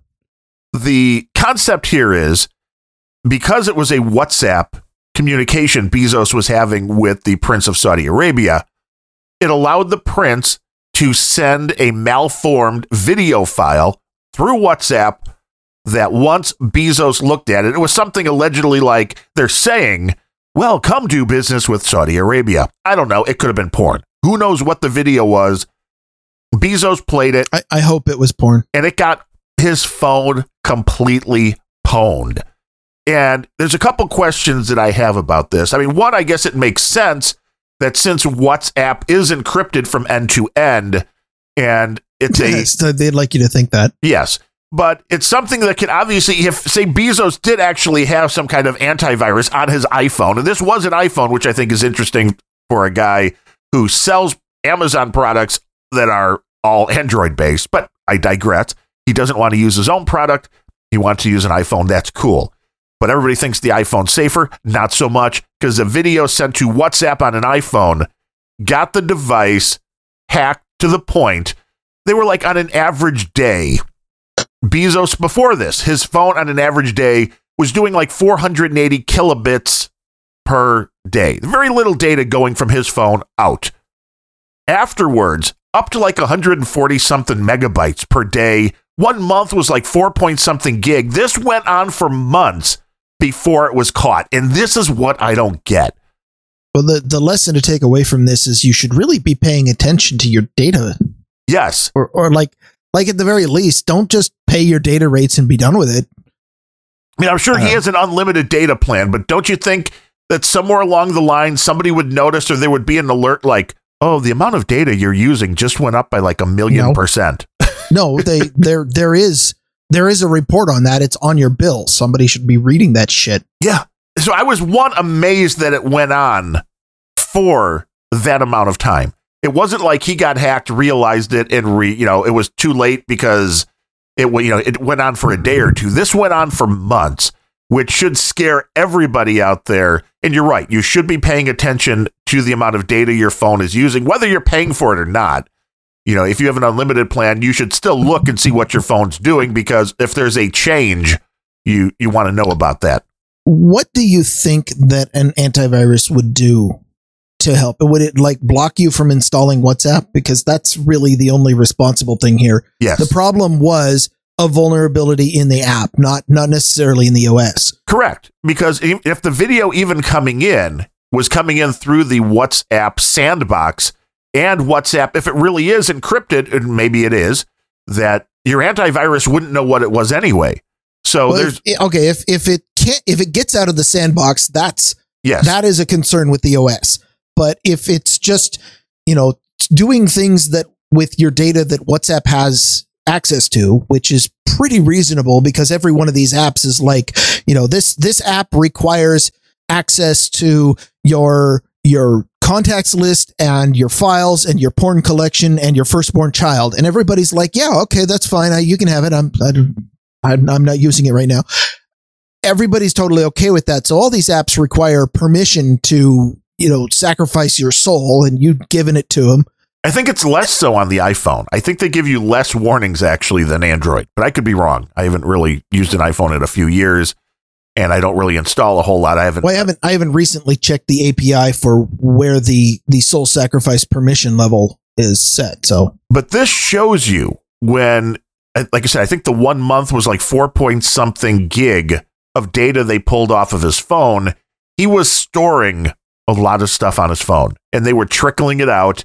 And what ended up happening a couple of months later, and I'm not sure the story said they sent him the same account from the prince sent him a photograph of a woman that looked, the story said, very, very much like the woman that Bezos was then having an affair with, which the story hadn't broken yet. So I don't know. It seemed weird to me that it was just somebody that really looked like her, which maybe it was. Maybe this was a way to say, I've gotten the photos off of your phone. I know what's going on without proving you had the photos. Get somebody that looks really like her. Is this at all related to the story from sometime last year when Bezos had some information about him leaked out to God knows where? Yes. And he ended up hiring a private investigator to find out how anybody could possibly have done it. And it turned out like his brother-in-law had sold it to a tabloid. That was the story that was written. People now are believing that what actually happened was the Saudi Arabian prince pwned his phone via WhatsApp and released the stuff because of the WAPO pushing the story of Khashoggi, remember the journalist or CIA asset, whichever asset of whichever intelligence agency that people believe he was. But the WAPO pushed the story about Saudi Arabia being responsible for his death. And it was like a month later that story of his affair broke. So they believe that there's a correlation to that now.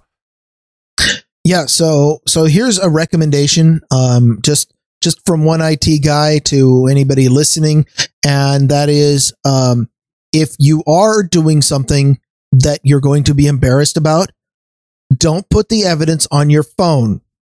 It should be that simple. Yes. I mean, it should be that simple. People don't realize. I mean, we've seen stories of people that have literally committed violent crimes and then posted them to like Twitter or Facebook thinking they were anonymous. I mean, if the FBI gets a hold of your phone and wants to use that as evidence and ends up going to Apple or Google and saying, can you please unlock this for me? You know what? You'd be a lot better off if that evidence just wasn't there. Now, I'm not recommending that anybody do things that are blatantly illegal. I mean, unless it's not immoral and then, have at, but don't get caught. But just even if you get caught, I mean, I don't know. Use burner phones, go OTG, follow the Adam Curry system where your phone really is supposed to be irritating enough to you that you don't want to pull it out of your pocket at a restaurant. Well, that's it. In fact, look up from your phone once in a while, look around, pay attention to the other people sitting at the table at the restaurant. Notice the other people on the sidewalk. Look up and pay attention to the bus that's bearing down on you when you step off the sidewalk. Yeah. Well, I mean, just think about the amount of things, and I mentioned this on the Random Thoughts episode, that 20 years ago, all of your correspondence, if you were lucky, let's just go right before the computer age, your correspondence was in written form.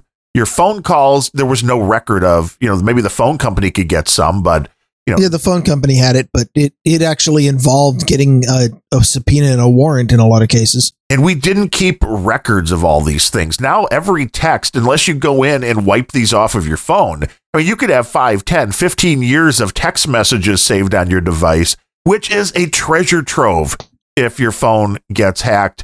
There's a lot of information. You think these conversations you're having via text or WhatsApp or whatever other medium that you're using, the end result, and I think John McAfee's absolutely right about this, end-to-end encryption is great and all, but it's worthless because things have to be unencrypted for you to view them on your phone, and that is the weak link. It's called the analog hole. Yeah. If it's never decrypted, it's safe. I mean, but the minute it's on your phone where you can read it. And if you're getting bits inserted into your analog hole, then that's a totally different podcast. Yeah. But if it can happen to the richest guy in the world, I think your advice is absolutely right, because it was the same advice I gave, that keep everything unessential off your phone. I mean, it's great if you want to use your phone to take photos and that, but maybe move them to another device and delete them. Somebody hacks into my phone, they're going to end up with a lot of cat photos and some shots of pussy too. How many photos of your cats do you take? I mean, do you dress them up? How does this? You know what? It's not all me. There's plenty of times when I'm just sitting there walking around and, there's a cat nearby and my wife's like, quick, give me your phone. And suddenly there's a cat photo on my phone. And why do you have your phone? Leave it at home. Well, okay, your Well, cats would that's be the at home. problem is when I'm out walking around, she's like, quick, give me your phone. And I have to fucking drive home to get it. That's very inconvenient. And all that GPS data, I would like to know what all the Saudi Arabian prince got on Bezos. And because you know that he didn't keep his GPS off. no, there's no doubt. So, I mean, you get a lot of different, so many different ways to go after somebody. Maybe Bezos got off light that if this was the only, although this is the only shoe to drop yet. I mean, if you're going to blackmail somebody, you still doesn't mean you can't screw with them like this first and then go, do you want more of this to come out? Huh? Do you want your Jeffrey Epstein photos to come out? Huh? Do you? No? So let me ask you a question. There? Yeah. What does remote use of shared hardware mean? I don't know, but Sir Dr. Mike Crotch wanted us to talk about that. And I'm still trying to figure out exactly what he meant. I mean, I thought it was a decent idea because at first I'm thinking, well, this means like servers, like if you're renting a server, if you're renting a box, a lot of people have, like a seed box for torrents. A lot of people will get a, I'm just wondering if it's the same thing as your phone getting hacked. It could be. I mean, it says remote use of shared hardware. I mean, it depends who you're sharing with. Your iPhone might be shared hardware. It's in use by you, by your phone company, by the CEOs of every app that you've installed, and by the hackers that have installed a botnet. I mean, it's much better to just have these, like you're doing for our server for Mumble. It's at home. It's on a little computer. Yes. It's right there. You have full control over it. Shared hardware is a whole new security issue because if everything is configured correctly, your data should be pretty safe. But we all know how things are usually configured. We do know that a lot of 0 days exploits don't get filled and don't get patched real quick. So having any information, we know that anybody who follows my advice is resistant to updates. Right, which how is Windows 7 doing right now that we've passed, right? We're done with Windows 7. Microsoft has stopped updating it and nobody anywhere is using it anymore. Despite the fact that it still has the number 2 OS share of all operating systems ever, right behind Windows 10. And is Microsoft, are they going to hold firm and never release another security update, or the next big security hole they find they're going to go, oh no, we'll to be nice, we'll patch this one more? I think they're going to hold firm unless there's something that can impact their stock price. Yeah, it always comes down to the money. If there's something that can actually be held against the company itself, then they'll probably issue, or if, for example, there's a swastika that somebody discovers in the Wingdings font, then they need to release a critical update for that. But I think for the most part, they're gonna hold firm. I don't think that they're gonna keep working on it. Security problem, no big deal. Social justice warrior problem. We'll get right on that. Thank you. Yeah. Welcome to Microsoft. I think that I keep waiting. I am still waiting for the big story of something coming out that is unpatched in Windows 7 and causes computers all over the place to be infected. Well, XP is still being used. So XP might be that virus, but what? Sorry, I misunderstood. I'm just saying that's still out there in the wild. So turning them off. I know people have rolled their own. I mean, there are hackers out there that are doing security updates for XP. So I was in a doctor's office the other day, and the monitor that had like the heart rate and all of the windows that show your blood pressure and your vitals and whether or not you're alive. And I look at the taskbar and it's running on XP. And you ran for the hills, except for it wasn't connected to any network, allegedly. Well, I wasn't the person who was admitted to the hospital, so I resolved then and there not to get sick. But see last week's episode to, that's always the most rational advice. It is. It absolutely is. And on a sad note, I mean, I know I had mentioned in our healthcare episode last week about my dentist who had came down with very quickly lung cancer. He did pass away. I mean, so this was just a matter of, you think you're relatively healthy. He was 63 years old. You think you're relatively healthy, and within you get the diagnosis, and within, I think it was like 5 or 6 weeks, and gone. It's a fleeting thing. Enjoy every sandwich. Not a lot of time to do those last few cleanings. No, No, it is not. And we just got a letter, it was kind of heart-wrenching. We got a letter from his office last night, and he had passed away a couple of days ago. And, the letter that he had sent out saying, my health won't allow me to continue, and here's the people that I would, suggest. It's been an honor, that you chose me. And it's just like, obviously this was sent out before he passed away, and it's like, damn, time, this just went very fast. So, I mean, if any advice, if you're having issues, get into a doctor. The quicker, the better. So, you want to know what bothers me about emojis? Everything? Yeah, pretty much. Well, you can say so much with a little smiley face or a puking face or one with the little, I like the one with the little mask on it. It took centuries for mankind to develop written language, which is actually a pretty amazing invention. Aren't emojis the new hieroglyphics? We have the ability to take a very small set of code points called letters and string them together in a dizzying number of ways to create words, each of which can stand for a concept or a way of thinking. And then we string those together in an unlimited set of sentences that can convey the entire breadth of human ideas. But those times are over. And now the only thoughts that we're going to be allowed to have are the ones for which the Unicode organization has created a pre-made pictogram. It frightens me when we finally made the actual words, like made of letters, are completely obsolete, because then you will not be, there won't be a concept for things that you want to speak, like the evolution of the emoji for gun. It started out as like, it looked like some kind of badass Dirty Harry style, or 1911 or something, and then it eventually became a squirt gun, a super soaker or something like that. And that's just looking at what Google and Apple are putting into their operating systems. And pretty soon that one's actually going to be removed, just like the critical patch with the swastika is they're just going to say, I'm sorry, we can't let you have an emoji for gun because somebody is going to go out and use it to threaten violence against somebody else. And we can't allow people. And emojis are, especially in younger generations, they are completely displacing the concept of using words.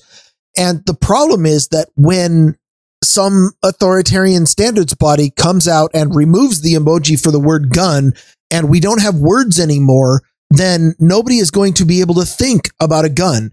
And what happens when then they remove the emojis for individualism, for self-expression, for freedom of speech, and pretty soon this becomes the way that you can control how people think, because we controlled the language. And it really frightens me, because all emojis, like the emojis we can use, are of a very small set of, not very small in terms of total number of code points, because frankly, there's thousands of them. My fucking computer code is being clogged up by all of this bullshit code for rendering emojis, that then the website goes out and tries to download a font from Google Fonts, which by the way is a virus because it's from Google. And so I blocked that in JavaScript. So all of this complex code used for deciphering emojis on my system is then completely wasted when it puts up the Unicode square on my page, because it doesn't have a font for it, because nobody knows how to cache local font files anymore. They all have to go out to Google for everything on their freaking website. Anyways, I don't know where I was going with that. Radio silence? Yes, that is exactly what I got, because I don't look at the window like you do. And because it's the first time we've pulled a Bemrosed, and we're like, yeah, I'm just going to go to the bathroom. You're going. You just fucking Bemrosed me. What the hell? See how it is? You like it? You enjoy it? That was awesome. So yeah, it's kind of like when people say, they use language badly, and they say, language evolves, and yes, language does evolve. We're not speaking with the same words that we did in the 14th century, but when you make up something on the spot and say, well, language evolves, so it's okay. When people use the word literally to mean figuratively, right? They say, oh, language evolves. No, That's not how evolution works. Evolution does not work within a single generation. Evolution works when people with the old traits will die off, and then new people come in with new traits or learning a new way. And the swapping out of people is how evolution happens. It doesn't involve making shit up and then browbeating the old people who learned the old way and saying, you have to do this or it's not correct. That's not how evolution, it's the same with language. You can't evolve a language within a decade. When you make up a new definition for a new word, just a quick pro tip for anybody out there. When you make up a new definition and call it evolution, you're not evolving language. You're just communicating badly. Is anyone using emojis yet in person? Has anybody ever seen this? Like if, again, somebody comes from a foreign country and they're visiting your little hamlet and they don't speak English and they want some wine. I mean, you can use like the wine emoji or a pizza emoji and just like put it on your phone and point, hey, point to it. We have a much older concept for that. It's called pantomiming. Which works a little less. I think maybe the emojis might be a step up. Well, and there's another way for dealing with that as well, which is tried and true and absolutely works, especially with American tourists in Europe. And that is that you don't change your language. You just speak slowly and loudly in English, and somehow they'll understand it. Where is the bathroom? And that blank stare you're getting, that's them processing your superior intellect when you do that. Why don't we have a babble fish yet? Come on.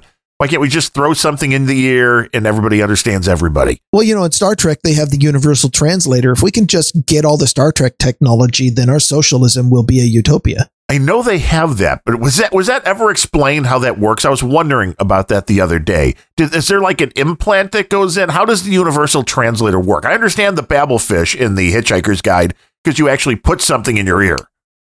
Well, there was an episode of DS9 where the Ferengi ended up going to Earth in a time travel shift, and they actually were looking in each other's ear to see if they could fix the translator. Okay, so there must be an implant of some sort. I don't know. Either that or it's some kind of like biogenic earwax or something. Maybe. Whatever works. I don't care. Whatever works. It's really technobabble of the day. In fact, I would not be surprised in the least if more than one explanation has been given in the series about how it works that are self-contradictory. Well, yeah, that is the problem. How Star Trek works with the big canon of all the different shows. Doctor Who, same way. Star Wars, same way. Except, Star Wars is only 3 movies. The rest of it's just fan fiction? Yeah. What happened to sci-fi universes that were internally consistent and actually work within the bounds of understood knowledge? I mean, who does that anymore? The last authors that I can remember reading that did that were Henlon and Niven. I don't know. It's become, as all entertainment is, a vehicle, as we've beaten to death here today, to push SJW. Or, I mean, again, the whatever the du jour of the day, whatever, instead of the soup du jour, I guess, whatever the idea du jour is of the day, this is what we're pushing, and which is why entertainment has gotten so much less interesting. Because, I mean, there's a reason why I'm watching, Batman from the 1969 and 70. There's a reason why you're going back to all these old shows. Because you're old? Yeah, maybe. But I think even Batman, which was obviously so campy and so, just lighthearted, is still very entertaining. And there's nothing like that today. And even the shows that were written, Starsky and Hutch. I've been watching Starsky and Hutch, and I always loved Huggy Bear. The grittiness and the whole, some great writing, but again, you weren't pushing a one particular methodology. You weren't pushing the social justice warrior stuff. You weren't trying to change people's lives. You were simply trying to entertain. This was back when Hollywood didn't have an entire group of people who had grown up where the industry was already on top of the world and culture setters. And they were actually trying, they had to get eyeballs, not because, well, you're just expected to watch Hollywood, which is kind of what its downfall is. Back in the day, they had to do it because they were competing against other forms of entertainment, like watching paint dry and staring and eating dryer lint. Well, now they have Grumpy Old Bens. And by God, that is competition enough. That is. And we're glad you're listening to the Grumpy Old Bens podcast. We appreciate everybody that listens, comes along in the troll room while we're doing these things live on Fridays at 11 a.m. Central. And if you like the show, would mean a lot to us if you'd go over to grumpyoldbens.com and subscribe, leave a review. Like the Larry show got a lot of reviews. We need some reviews. Even, just make stuff up to say we're good. That would be the best thing you could do. Leave a couple of reviews, and we do work on the value for value model. So if you like what you're hearing, go over to grumpyoldbens.com and click one of those donation buttons, or we have a P.O. box address. I wanted to go this week, but then I wasn't feeling good the last couple of days, so I will make it out to the P.O. box. If anything's there, we will go there before the next show to see if anything's there. You can go to grumpyoldbens.com to get the P.O. box. You can get our phone number there, which is 480-4-GRUMPY, I believe. You can call, leave us a voicemail, ask questions, all those things. And we do have a donor today, executive producer J. Noah Davis, once again, on a monthly donation. We appreciate it. And again, you can go over to grumpyoldbens.com and click that donate button. You can do a one-time PayPal, or you can do a monthly PayPal donation, or you can go to our very, very exclusive Patreon site, patreon.com/grumpyoldbens, where you can also give us money. And there is a ton of, there's no content, is there? Nothing at all. Well, that depends on whether or not you've donated. If you haven't donated, then yes, there's lots of content there that you can't see. And Fletcher's rewatching MASH, another great series. That is a good one. Good writing. As far as the Grumpy Old Bens, I was going to put up the 6-hour New Year's Eve recording, which we did with the usual suspects, is how I put that one up. Although, while listening to Fletcher snore into the microphone is good entertainment, does that qualify as an awkward situation being passed over as comedy again? I think it is. And see, it wasn't that. I mean, I know Dr. Sir. Actually, the real comedy was the real comedy in that was actually whenever Fletcher would accidentally kick the mic in his sleep, and everybody would comment on it. Hey, Fletcher's still around. And then after a while, I started doing it, but you guys kept blaming Fletcher anyway. Right, which was good. It was also good radio, but it made it seem like he was there with the rest of us. Dr. Sir, Mike Grotch, wanted the recording. He listened to the whole thing. So, I mean, I think he deserves a medal, and everybody else who went back and re-listened to that. That's dedication. Yes, it is dedication. It was a fun conversation. We should do more of those. Just get together on a random evening with a few adult beverages and kick back. I'm like, I don't know where to release this. It's not a Grumpy Old Bens bonus episode. It's, I really cut down on the... Could you release it as a Hog Story episode? Yeah, I'm sure. Actually, I can get that over to Fletcher if he wants to post that over there. I mean, that really fits in. You don't need Fletcher for this. Just you release it. Oh, I can release it on Hog Story? Are we hacking? Yeah. Hogstory.net? Who says we haven't? This is true. I mean, you are the... well, actually, you're right. I think Hogstory.net, it is on one of the No Agenda servers. So that is probably well within our purview at this point. Sorry, Fletcher. If your website entirely changes in the next few days, you might not be looking at us. That's all I'm saying. But J. Noah Davis, we appreciate the donation. We appreciate everybody that has been encouraging us to do more of these Grumpy Old Ben shows and to keep it going on. And we're coming up to episode number 50. Man, it is going to be a big bromance of a day. Yikes. Episode 50, Valentine's Day. I mean, that is... Yeah, that's the first big number. I mean, that's for whatever reason, Mark and George. When we come out of beta. Right. That was the reason we get out of beta after 50 episodes. And then we know if we have something here or not. So vote.